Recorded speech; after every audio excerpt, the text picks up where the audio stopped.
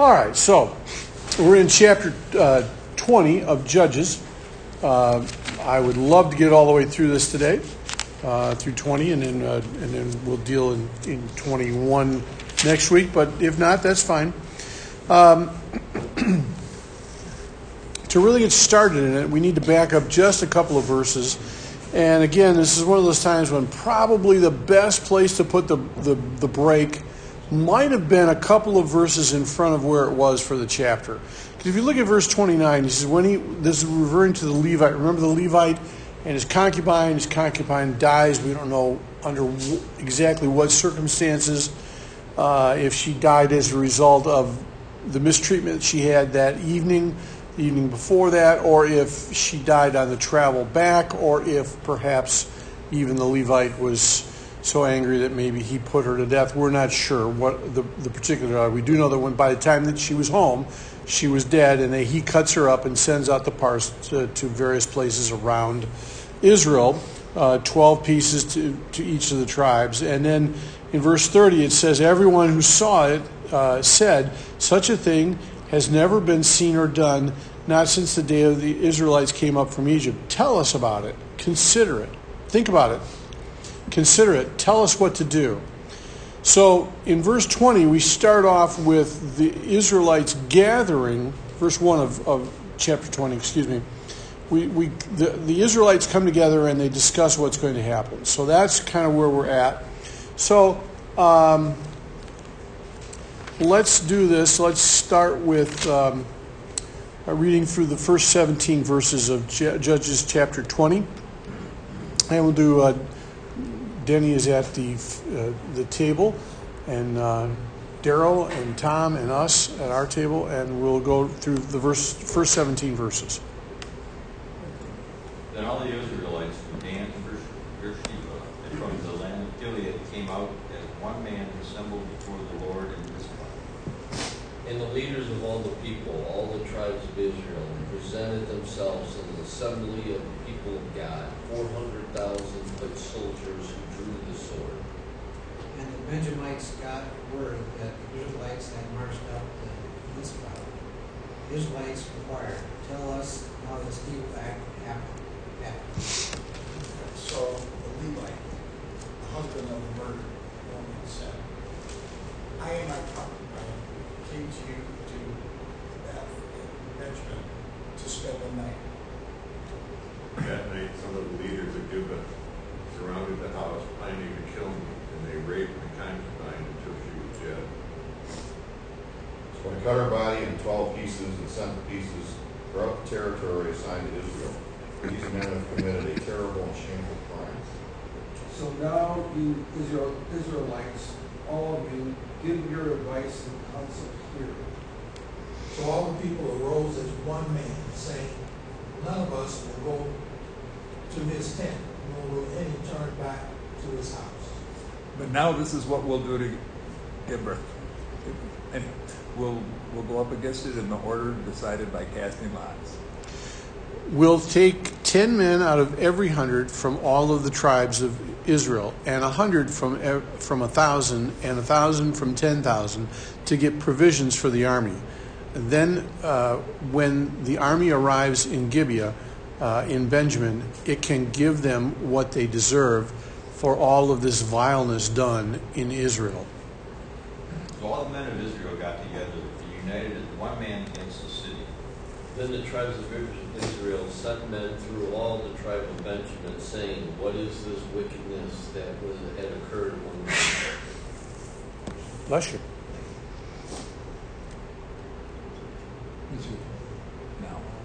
Now hand over the perverse men in Gibeon, so that we can execute them and remove the evil from Israel. But the Benjamites refused and complied with the demand of their own relatives, the Israelites. From their towns they came together at Gibeon to fight against the Israelites. 26,000 of their warriors armed with swords arrived in Gibeah to join the 700 warriors who lived there. Among Benjamin's elite troops, 700 were left-handed, and each of them could sling a rock and hit a target within a hair's breadth without missing. And the stone at a hair and not miss. Now, besides Benjamin, the men of Israel numbered 400,000 men who drew the sword. All of these were men of Levite. Okay. So we start off with just a couple of pieces of information when you read. When you read something that says, from Dan to Beersheba and from the land of Gilead, what's being said there? All of it. Yeah, it'd be like us saying from sea to shining sea. Yeah. From coast to coast. Dan is the furthest, basically the furthest point north, and Beersheba the furthest point east within the land of the Holy Land, which is all west of the Jordan. Where's Gilead? East of the Jordan. Yeah. So it's encompassing all of the land that Israel has. So that's just one of the things that is just mentioned, because every once in a while you wonder, well, why did they say that? Well, it's just an easy way of saying everybody.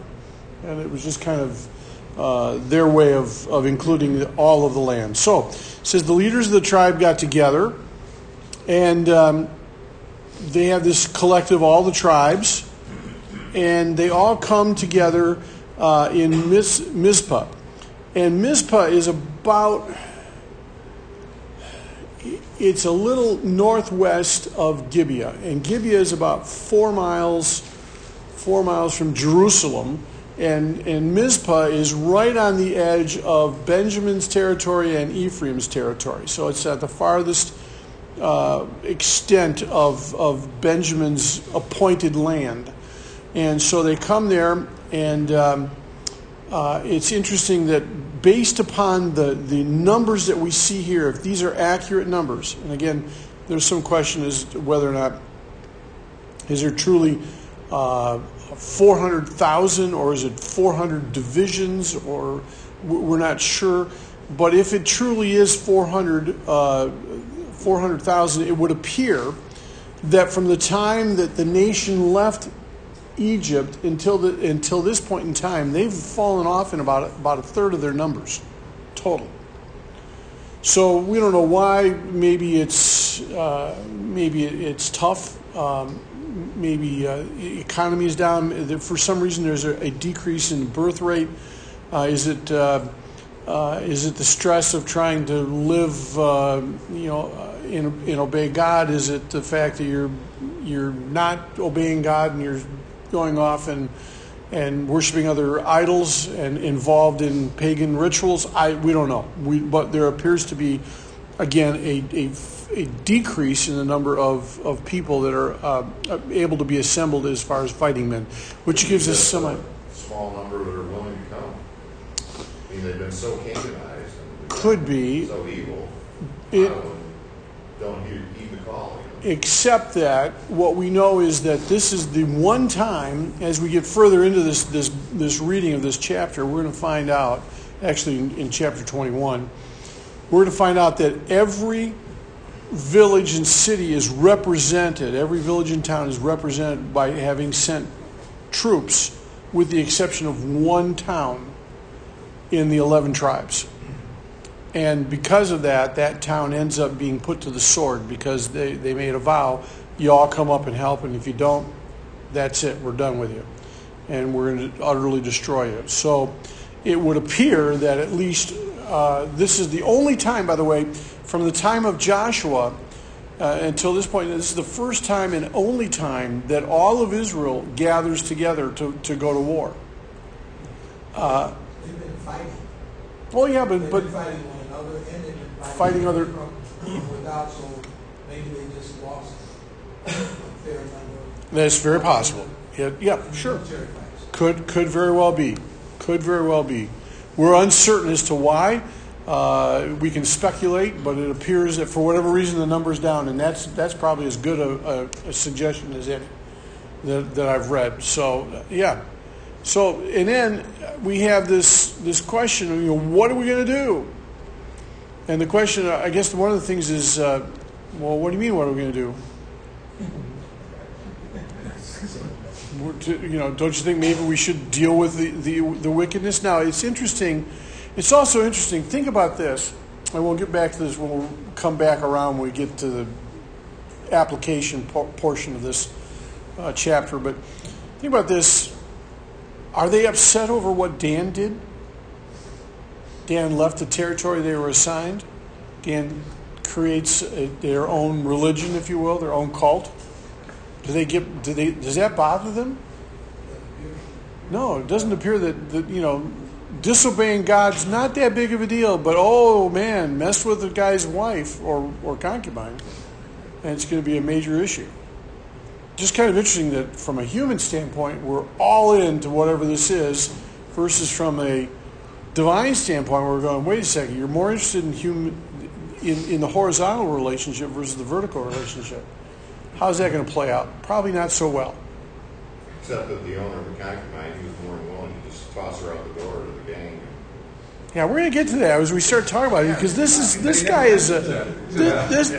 is a piece of work. First of all, we get this idea. I just want to come back to a couple of things here on this. He talks about this wickedness and this awful thing, and of course now I can't find my notes. So, this wickedness, in one translation says lewd or disgraceful. The lewdness refers to the shameful behavior, especially fornication, incest, and murder. That's lewd behavior, murder. I just think that's kind of interesting. Okay, it's good to know that's the Hebrew's thought on this, and then the last one, this disgraceful, literally comes with the idea of being stupid or senseless or willful sin. So apparently, willful sin is pretty stupid according to the Hebrew language. Is kind of what my takeaway from that. And so that's where they're at. And then they come by where this Levite gets out here, and he describes what happened that fateful night. Now let's just break it down, and just for sake of argument, let's compare it to what we know happened in chapter 19, all right? The Levite and his concubine come to Gibeah from Benjamin to spend the night. Is that true? Yeah. Does he mention that it was just simply a stop, that's not where they were actually finally headed? No, this only gives half that part of the information, true up to the point. Okay, so we're gonna Snopes this. And so it says the men of the city rose up against him, surrounded the house, and their intent was to kill him. Is that true? No. He's lying through his teeth. That's putting myself in the best possible situation. So they rape and abuse his concubine, which results in her death. Is that true? Yes. Okay. Partially. Well, think about this. It's hard to accuse them of adultery, or accuse this woman of adultery, or the men of adultery, when he gave this woman to them to play with. It's a little hard to say that, you committed adultery. Well, yeah, but weren't you involved in the process? And then, he's then enraged by this lewd and disgraceful act, and so he took hold of his concubine, cut her up in pieces, and sent her throughout the land. Yeah, that sounds about right. It's the woman's fault. It's interesting to me that it doesn't seem, from anything that we've read, that he even took time to have any concern about any injuries that she might have. Yeah. Well, you've been out there, you've been working all night. Maybe we should not go until tomorrow, at least give you a chance to build your strength back. He rode a donkey and kept on going. Yeah. Of course, on the other side, just for the sake of just to play devil's advocate, would you really want to spend another night in this town? Just saying. You got away with giving them your concubine, but what were they really interested in? In you. So maybe it makes sense to at least move to the next town. Maybe, I don't know. But it's interesting isn't it interesting how he twists the facts and in such a way that it looks as though he's about to be killed, and that's the reason for his outrage. And the fact that they supposedly killed his concubine. They said the one that came out and raped, right? So Yeah. maybe that involves killing at the end. I don't know.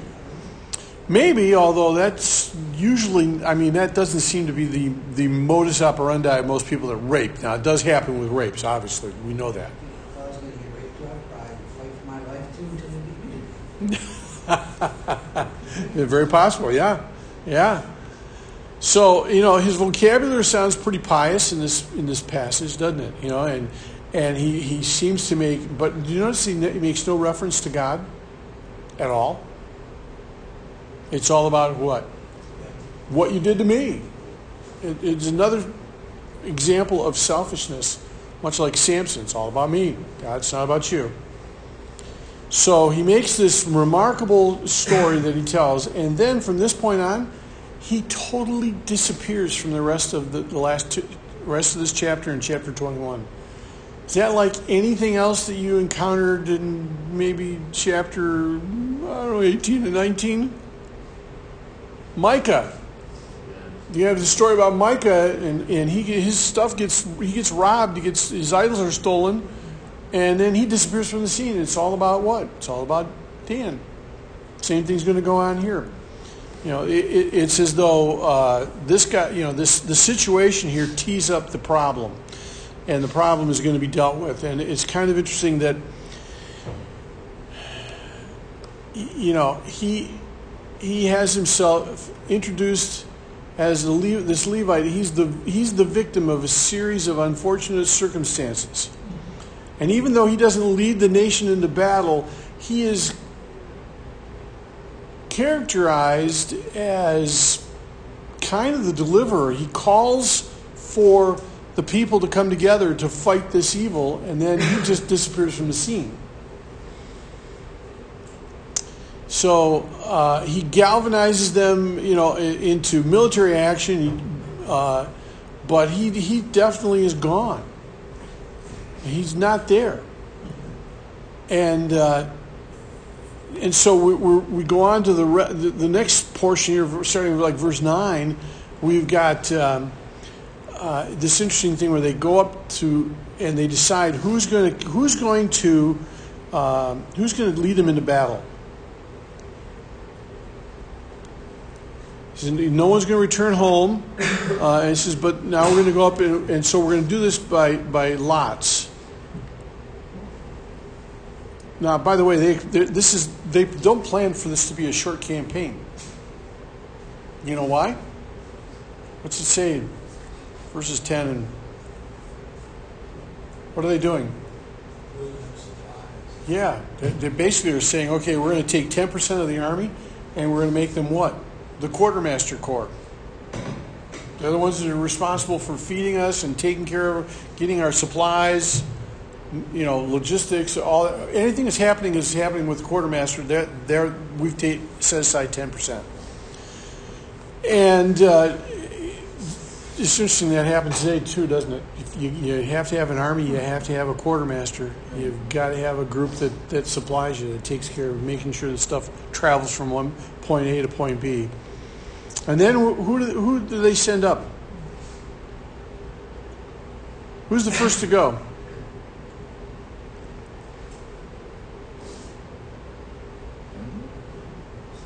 Oh, sorry, we haven't got there. It's verse 18. My fault. We'll get there.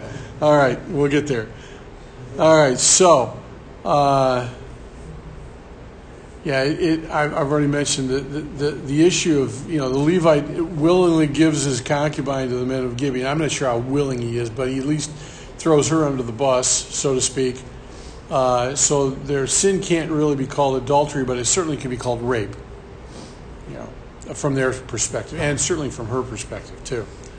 Regardless of the individual, the priest, the Levite. Yeah. The effects of sin and what he did, I'm sure, weighed heavy on his conscience, regardless how. You sure hope so. You would think. You would hope so. We have such as what he did finally, and I think it's just he was in sin. It's the effects of sin. And which is, you would think it would be part of it. It appears that after they finally got to the promised land, the Levites really went back. Yeah, it does. It's like they're supposed to be leaders, spiritual leaders for the land. How's this guy doing with his spiritual leadership? Doesn't mention Yahweh. He's all about himself. Wants to set up his own religion. It's more like demonic spirits. Yeah, it really is. Yeah. Hit a cable program, wore a special suit, asked for contributions. So, interestingly enough, there is a sense that some people want to say that Benjamin not only was stubborn but had a sense of patriotism. But really, is that really the case? What does Scripture tell us about? Well, we use an expression that kind of coincides with Scripture. One apple does what to the whole barrel? Spoils the whole barrel, right? So, yeah, just like in 1 Corinthians 5, it says that a little leaven leavens the whole lump. You don't need a lot of yeast to make bread rise. It responds to just a little bit. And so it is here. It appears that Benjamin goes, you know what? We're going to side with our brothers in this town. And so they raise an army to go up against Israel. It's interesting. They raise about 26,000 men. The numbers as we get into this are kind of interesting. We don't know if 26,000 includes the 700, or if the 700 is part of the is an addition. In some of our passages, translations, it appears that they're in addition to. So we'll have to deal with that as we get into the rest of this story, because the numbers don't add up, and I have a suggestion as to how to make them work.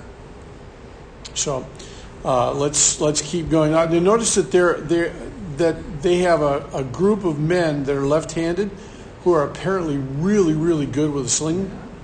It says they can hit a hare, which basically we're talking about a rabbit. Oh. Okay. I was concerned for myself. Yeah. Well, I was concerned too. It's one of the reasons why I shaved my head. Didn't have to worry about being hit by a rock. But they haven't spelled this hair in here. H-A-I. And I think mine does. Well, but I think you're probably right. I think it's probably at a hair and not miss it. Well, maybe it is a hair. Maybe it's that good. I don't know. So they didn't have any right-handed guys that could do it? Well, apparently, here's the deal. In this time frame, and in the majority of people that are born, are they left-handed or right-handed? Right-handed. So when you go up against an army that's right-handed, if you're a left-handed person, you're at a disadvantage. You know, it's like my dad and one of my daughters are left-handed. You know, it's like you ever try to find a pair of scissors that are left-handed? You know, they're really, really expensive unless you get them, you know, like the little kid scissors, you know, for school. You ever notice that when you imprint a pen, it's always imprinted for a right-handed person? I used to have a guy who used to buy pens from us years ago that always put it on for a left-handed person, and he'd always say, "Are you anybody here left-handed?" So you give him a left-handed pen because the imprint was opposite on the other side and kind of backwards from the way that a right-handed person would look at it. Right-handed person would look at it and look like it was upside down and reading from right to left. If you think about it, so left-handedness is kind of interesting, and really, what's really fascinating about this is that anybody know what the name Benjamin means? Warrior? No. Right hand of God. Son of the right hand. Right. The right hand was considered a good sign. Left hand, not so good. You've got 700 guys that are real, and by the way, if you go up against 700 guys that are all left-handed and you're right-handed, you're at a disadvantage. Think about baseball. Pitchers, what do if you're pitching to a right-hander, what do you want to put in there? A left-handed. Okay, why? Because it's harder to hit a left-handed pitcher. It's the other way around. You want a left-hander throwing to That's what he said. I thought.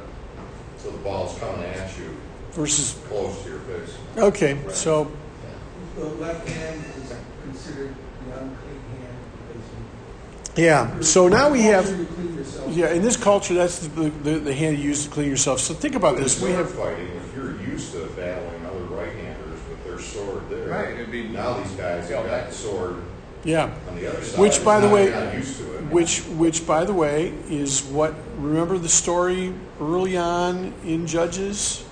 I think the guy's name was, I didn't look this up, but I think it's Ehud. Remember him? He goes up against a king who's so fat that he sticks him with a sword. Can you get it out? He's a lefty, which is why they check him to see if he's got weapons, but they only check one side. They check the wrong side. His weapon is strapped on the other side. And by the way, you know what tribe he was from? Just asking. Benjamin, which is again the son of my right hand, and the best fighters in there are my left-handed people, which says something strange, and I'm not sure that it's necessarily good. It's very Really why people check with their right hand because back in the day, shows that you're it shows that you're empty-handed. peace. That's right. That's right. Why do you think it was only Benjamin where tribalism trumped the nation? I mean, the other tribes that's all a come good together question. as a nation, but Benjamin stands alone. Their tribe is more important to them. It would appear that their sense of clan or tribe is more important than the overall nation. Which is them. But Yeah. Benjamin was the youngest, if I remember right. I believe he was. He was certainly the youngest of the. Yeah. He was the last son. Yeah. So he really kind of got it because when Jacob sent, he really almost sent an army out to find him because they thought he had been captured at one time from some battle. And of course, that was the whole issue of why the brothers didn't take Benjamin, because Daddy wanted him home because he was the youngest. And then when they took him, he goes, "Oops, we got a problem, and what are we going to do?" Because he gets set up by his brother, unknown to everybody, the guy who's the second in line to the Pharaoh. So Benjamin perhaps has had some interesting ideas and as to how important they are or unimportant they are. Maybe they've got the youngest child syndrome that's permeated the entire nation, the entire tribe. I don't know. We're not sure. It's a good question. I wish I had an answer for you, Gary, but I don't know. I can make something up. We wouldn't know.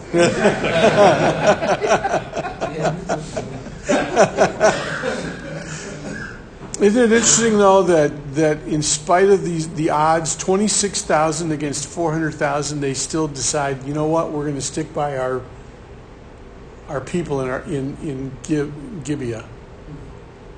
We're going to go to war. And I find it interesting that in spite of the terrible odds, it's brother fighting against brother. It's a civil war.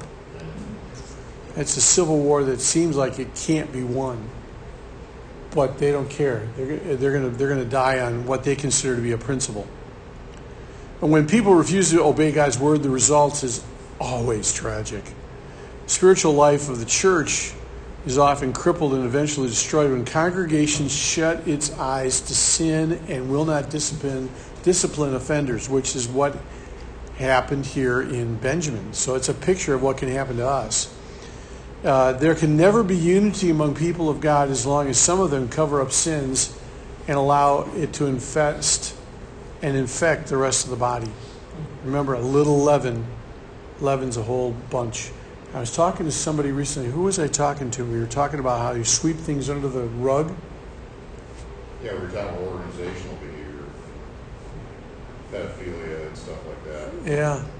But there was someone recently who was talking about how we have this tendency to want to sweep things under the rug, and the problem with sweeping things under the rug is if you sweep enough of it under the rug, there's a big lump there that everybody can see and everybody knows, and people are going to trip over. I remember when I was one of my houses, I was the first to replace the carpet on the stairs from the original carpet that was there. I was absolutely amazed. I couldn't figure out why the stairs felt so weird at times when I was walking up and down them barefoot. We stripped off the carpet, stripped off the padding, and underneath it are big, huge globs of mud. The carpeting people never bothered to scrape off. Just carpeted right over it. Yeah. And you're thinking to yourself, it's been there for 25 years or so by the time I got around to replacing those stairs. This was at least two houses ago. So I was like, man, what a weird... But, when you tend to sweep things under the rug, eventually it's going to be found out. It's going to create a problem. And this is going to be the problem we have with Benjamin, is they're sweeping things under the rug, and God's going to call them into account. It's done in secret and revealed in the open. Yeah. All right, so, by the way, in Chronicles, we have a whole group from the tribe of Benjamin, which is Saul's tribe, the original king of Israel, or perhaps he was just a prototype. No, he wasn't a prototype. He was what do we call it when we just start something? We just try it. We call it not a prototype. It's the first time you try it and say, we're going to try this. A pilot.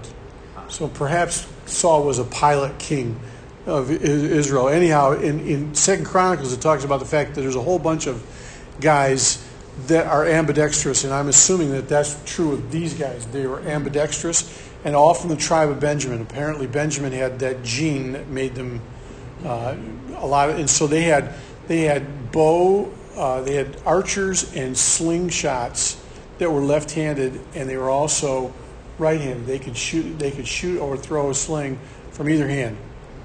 So it comes pretty handy in battle if you're ambidextrous. I guess it's kind of like having in baseball, be a switch hitter, right? So, okay, let's continue on. We're going to set up for the battle now. We're going to be in verse 18, and let's read through. This is tough. I'm looking for a natural break. I don't know. Tell you what. Let me just read. Read through the first few verses starting in verse 18. The Israelites went up to Bethel and inquired of God, and they said, "Who shall fight first against the Benjamites?"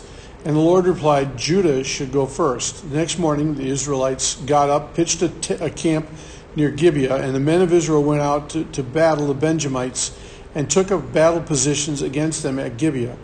The Benjamites came out of Gibeah and cut down 22,000 Israelites on the battlefield that day. But the men of Israel encouraged one another and again took up their positions where they were stationed themselves the first day. It says in verse 23, the Israelites went up and wept before the Lord until evening, and they inquired of the Lord, and they said, "Shall we go up against again to battle against Benjamin, our brothers?" And the Lord said, "Go up against them." Let's stop there. So, as we start to unpack this a little bit, look at this is what happens. By the way, you notice that they don't go to God the first time and say, "Should we fight our brothers?" It's just, who should go first? It isn't until the second time they get around saying, "Oh, maybe we should have asked God, is this really what you want?" So the first time they go, who should go into battle? And notice it's Judah. And several of us were talking a while ago, and I was telling you what was going to happen in chapter 20. If you go to the beginning of Judges, it says who should go up first in the battle in Judges, in the first chapter or two of Judges. And guess which tribe goes up first? Judah. In fact, in verse 1 and verse 2 of Judges chapter 1, after the death of Joshua, Israelites asked the Lord, who will be first to go up and fight for us against the Canaanites? And the Lord said, Judah is to go. So you have almost an inclusio here, where between the first chapter and the last chapter, because they ask again, who should go up first? And who does the Lord say? Judah. Judah goes up first. So they pitch their tent. They get ready to go to battle. Instead of asking, should we go up against our brother? They ask, hey, let's just go up. Notice that they really, now all of a sudden they're asking God, but they're only asking him how the battle should go. And so the first day, Benjamin comes out and kills 22,000 Israelites. Now, we're not told if Benjamin loses any. I think they're going to lose a few.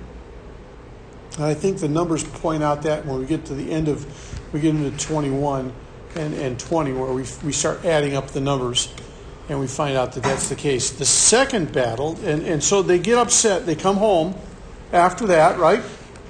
And so they go, oh, Lord, I can't believe you did this to me. We went up there and they beat us. Oh, should we really go up against our brothers? Finally, they get to the right answer. And it's interesting, God does say, yeah, go up against them.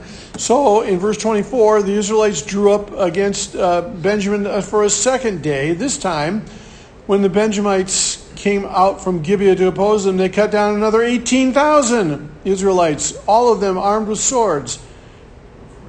So, if I'm listening, we've got 26,000 guys going against 400,000. Yep.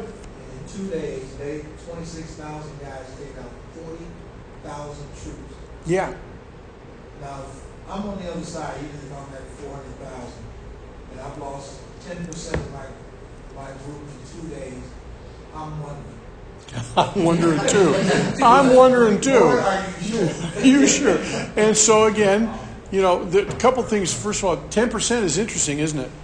It would appear that God is going to punish Israel for its Canaanization as much as he's going to punish Benjamin for their Canaanization, because they lose 10% of their fighting force in 2 days. So, if I'm Israel and I'm the guy that's playing the battle, I got to say that by the time I get there, in verse 26, the Israelites, all of the people went up to Bethel, and there they sat weeping for, oh, Lord, I can't believe you did this to us again. You told us to go, and we ended up getting slaughtered.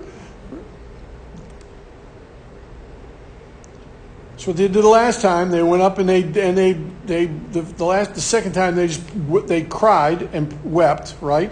And so what do they do differently this time? They fast. And they present offerings. Interesting. What's the significance of that?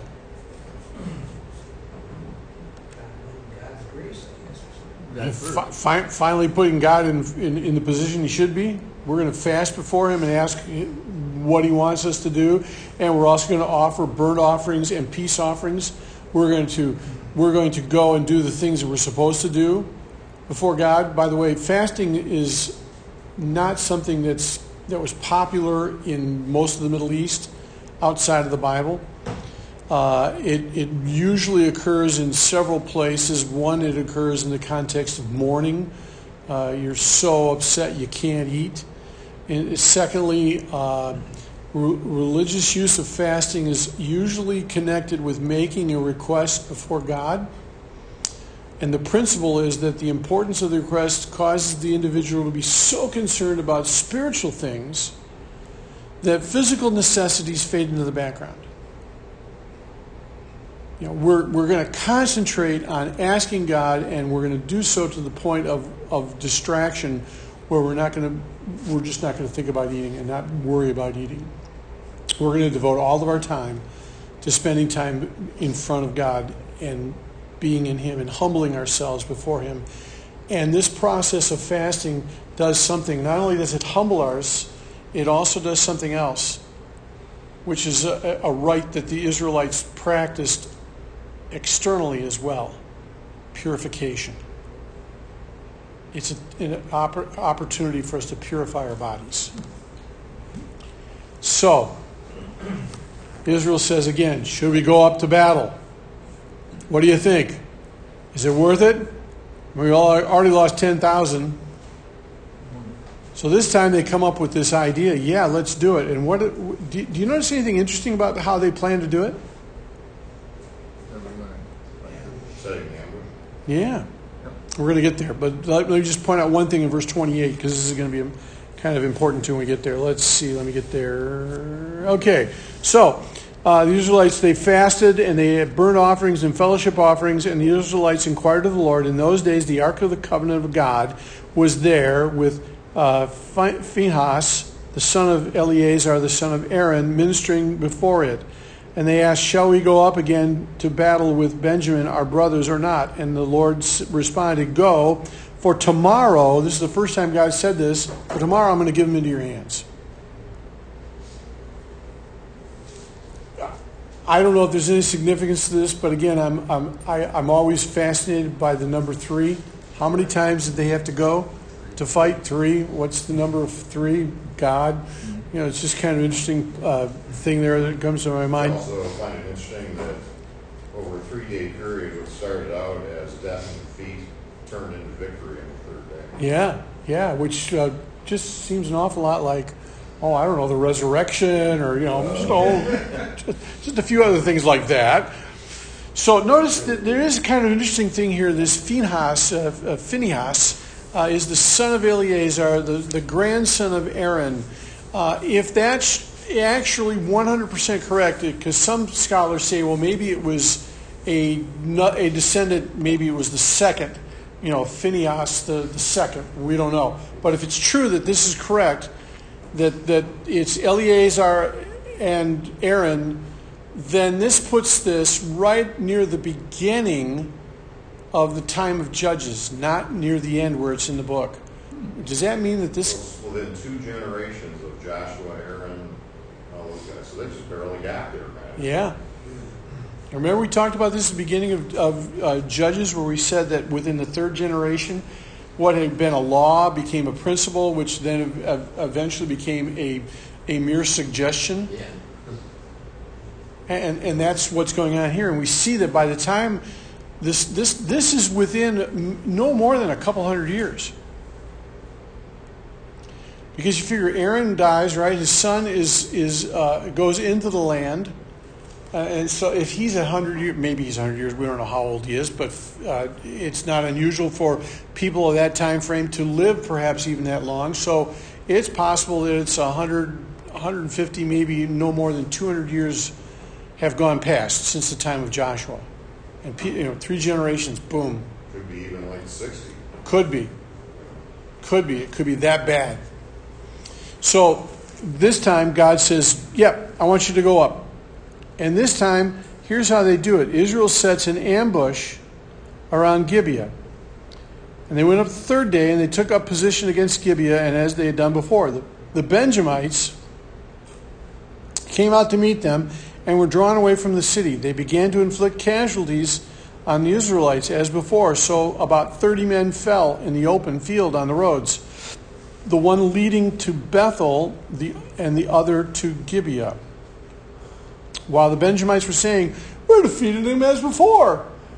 This is easy. Let's keep going. Let's go. The Israelites are saying, let's retreat and draw them away from the city and the roads. And all the men of Israel moved from their place and took up position in Baal Talmar. And the Israelites' ambush charged out of its place on the west of Gibeah. And then 10,000 of Israel's finest men made a frontal attack against Gibeah, and the fight was so heavy that the Benjamites did not realize how near disaster was. The Lord defeated Benjamin before Israel, and on that day Israel struck down 25,100 Benjamites, all armed with swords. and the Benjamites saw that they were beaten. Now, again, we're going to be flipping back between Benjamin's look and Israel's look as we go these next few verses. Now, the men of Israel had given way before Benjamin because they relied on the ambush they set their men near Gibeah. And the men who had been in the ambush made a sudden dash into Gibeah, spread out, and put the whole city to the sword. The men of Israel had arranged with the ambush that they should send up a great cloud of smoke from the city, and then the men of Israel would turn in the battle. So up to this point in time, we're hearing again from Israel's perspective versus Benjamin's perspective. See how we switch perspectives? The narrator's doing this on purpose. And there's a big cloud of smoke. Israel sees it and goes, hey, guess what? It's time to turn and actually fight this time.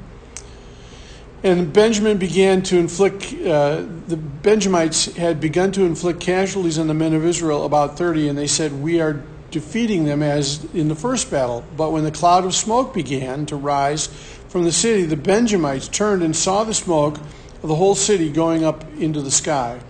And the men of Israel then turned on them, and the men of Benjamin were terrified because they realized that disaster had come upon them. So they fled before the Israelites in the direction of the desert, but they could not escape the battle. The men of Israel came out of the towns and cut them down. They surrounded the Benjamites, chased them, and easily overran them in the vicinity of Gibeah on the east. 18,000, and again, now we're getting different figures, but the figures are there for a reason. 18,000 Benjamites fell, all of their valiant fighters, as they turned and fled towards the desert, towards the rock of Rimmon. And the Israelites cut down 5,000 men along the roads, and they kept pressing after the Benjamites as far as Gittim, and struck down 2,000 more. So the total then is 25,000 Benjamite soldiers fell, out of them, all of them valiant fighters. But 600 men turned and fled into the desert, into the rocks of Rimmon, where they stayed for 4 months. And the men of Israel went back down to Benjamin and put all of the towns to sword, including the animals and everything else they found. All the towns they came across, they set on fire. So 25,100 in the previous paragraph. Now it's, I know it seems insignificant. well, my guess is that one's a rounding figure and one's a more accurate. But still, think about this. If it's 26,000 plus 700, which is what we kind of read from the NIV, and now we're at 25,100, but there's 600 left.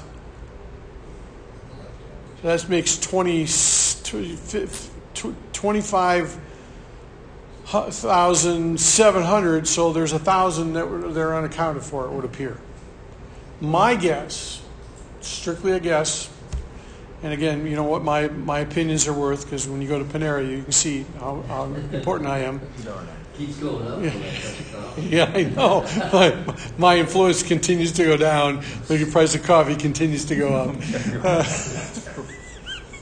So my guess is that over the first 2 days, they lost 1,000 guys. I could be wrong. The numbers kind of, they throw them in there, so they kind of screw me up. But I'm thinking, wait a minute, they started with 26,000 guys. Now they lost 25,100, but then they lose 18,000. Now we're up to 38,000. Well, you see there that what they've got is you've got a summation early on, and then you've got a breakdown of how it happens, because you got 18,000 plus 5,000, which gives you how many? Plus 2,000, 25. So there's how you get your 25. One is a summation, one is a breakdown, it would appear. You guys work with big numbers. I'm looking at the small numbers here. God says tomorrow I'll deliver these guys your hands, and 3 days later they do something. So where does that strange number come from? Tomorrow and 3 days later. Well, actually, 3 days. 3 days later was the first time was the battle. You go up against them, and they lose. The second battle is they still lose, but God says to go up. The third battle says, today I'm going to give them to you. So he does it on the third day. This is all the third day. Now, it's the other. busy themselves Thursday. doing it the first day. Then they finally want to, we better talk to God here. We haven't done that in a long time. Maybe we should ask him if he really should be doing this, because that's always what that's always how you do things. You do it yourself. Until the third day, then they get delivered. Yeah. A bunch of wayward bunch of people to begin with. You know how we always do it our own way first, and then we go, oh, maybe I should have asked God. Should I really be doing this, right? And then I end up fasting on the third day because I really need to hear from God. That's right. Then he says, tomorrow I will deliver them. Yeah, and he does. That's the third day. The first day, they all they do is they ask God who should go up into battle. God says Judah. They go up and they lose. They lose 22,000 men. They come back and they cry and whine and moan, and then they say to God, "Should we go up to battle?" And He goes, "Yeah, go up to battle." So they go up to battle the second day and they lose 18,000. Now they come back and now they really are wailing. And they're sacrificing and they're fasting and they're tomorrow, which will be the third day. So they go up the third day and they win. Had they maybe done that from the beginning? Who knows? Who knows? Yeah. It is interesting. Remember this. We've got a group of men that are primarily militia. And they're going up against a fortified town. So militia rarely are going to have siege weapons. Just don't have them. Don't have the time to. Why would you keep them? Why would you make them? Where would you store them? It isn't until we get kings that we have a standing army. By the way, up until the time of kings, there's only militia. Now, from the time of the kings, you have a standing army and a militia.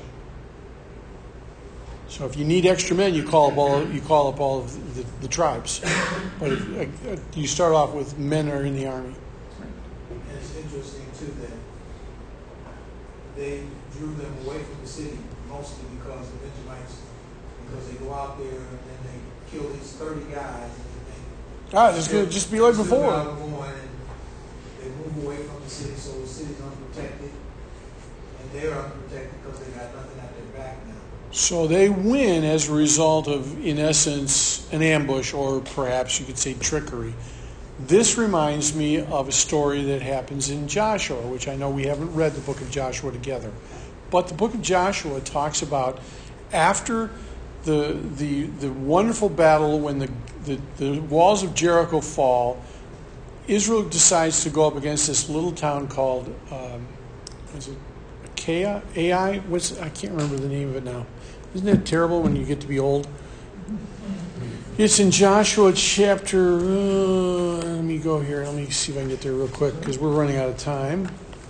Joshua, there we go. Ai, Ai. So they go up against Ai, and Ai just puts them to the sword. And they're going, what the world's going on? I thought we were the chosen people. We should be winning. How do we lose? And so Joshua figures out a way to attack a walled city. He does exactly what Israel does in Judges 20. He sets up an ambush. He draws the men out of the city to chase the Israelites. And then the tribe that's the portion of the troops that are in ambush go into the city and destroy it. So the way that they do this is the way that makes sense for a militia who doesn't have a full complement of weaponry that perhaps a standing army would have. So we're gonna run out of time, so I need to close this down. So I'll just say this. Isn't it interesting how God chooses to move in our lives, and sometimes He's silent and sometimes He's not. And when He chooses to give us direction, it really helps if we obey. Just say. It goes a whole lot easier. Yeah. I from personal experience, I can tell you this. It never goes well when I do things my way. I've tried. And unfortunately, I'm that idiot that keeps having to do it again and again and again to learn the lesson, because it just takes a little bit of time for me to forget the lesson I already learned. So if we learn anything from today, I'm not alone. You're glad you're not alone? Well, join the ranks, bud. We're going to get T-shirts. All right, let's have a word of prayer. Before we Close. say a word of prayer, Yeah. let's have a cornrows. Ever have a small farm over here on 19, just east of Quinder. Oh, yeah. Ever have a cornrows. Oh, wow. You guys are welcome to come. If you have grandkids, bring your grandkids and little tractor rides and stuff. It's just my small way of sharing God's blessings with me. Oh, cool. Very, my friends and relatives and associates. So, Can, welcome to come. And cool. Church is first time summer's not to bring in food. Just bring food that's there. You roast corn on an open fire, and we also boil corn and stuff there, and everyone enjoys themselves. We'll put up a dance floor. Man. The line dance in the group, and all the line dancers dance on the floor. Cool. At the time, so. And since this is the 7th, I thought about the 7th. The land's supposed to rest after 7 years. Should I have this or not this year because I let the land rest? I know it's an old thing about replenishing soil and stuff like that. I said, well, I don't know. But then also when these rains came, March, I couldn't get in and plow the fields. I said, should I let this ground rested? Maybe God's just trying to tell me something here. It was still flattening. It was still kind of bouncing my ideas around and letting the ground rest for 7 years for a year after 7 years.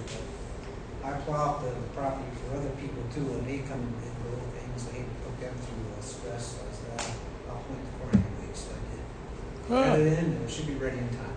Cool. Great. Cool. That's terrific. Well, thank you very much. Yeah, that'll be great. All right, let's have a word of prayer. Father, thank you for the opportunity to spend time in your word and spend time with friends. Boy, we look at this book of Judges, and it seems like we just simply are looking in a mirror at ourselves. We are so much like them so often, too often. So, Father, help us to learn to realize that, learn our lessons and learn them well so we don't have to keep repeating the course. And we pray that you would help us, Father, to be faithful and to be honest and to be righteous this day as you lead and guide us and as your Holy Spirit teaches us. May we learn to be obedient servants. We ask this in Jesus' name. Amen.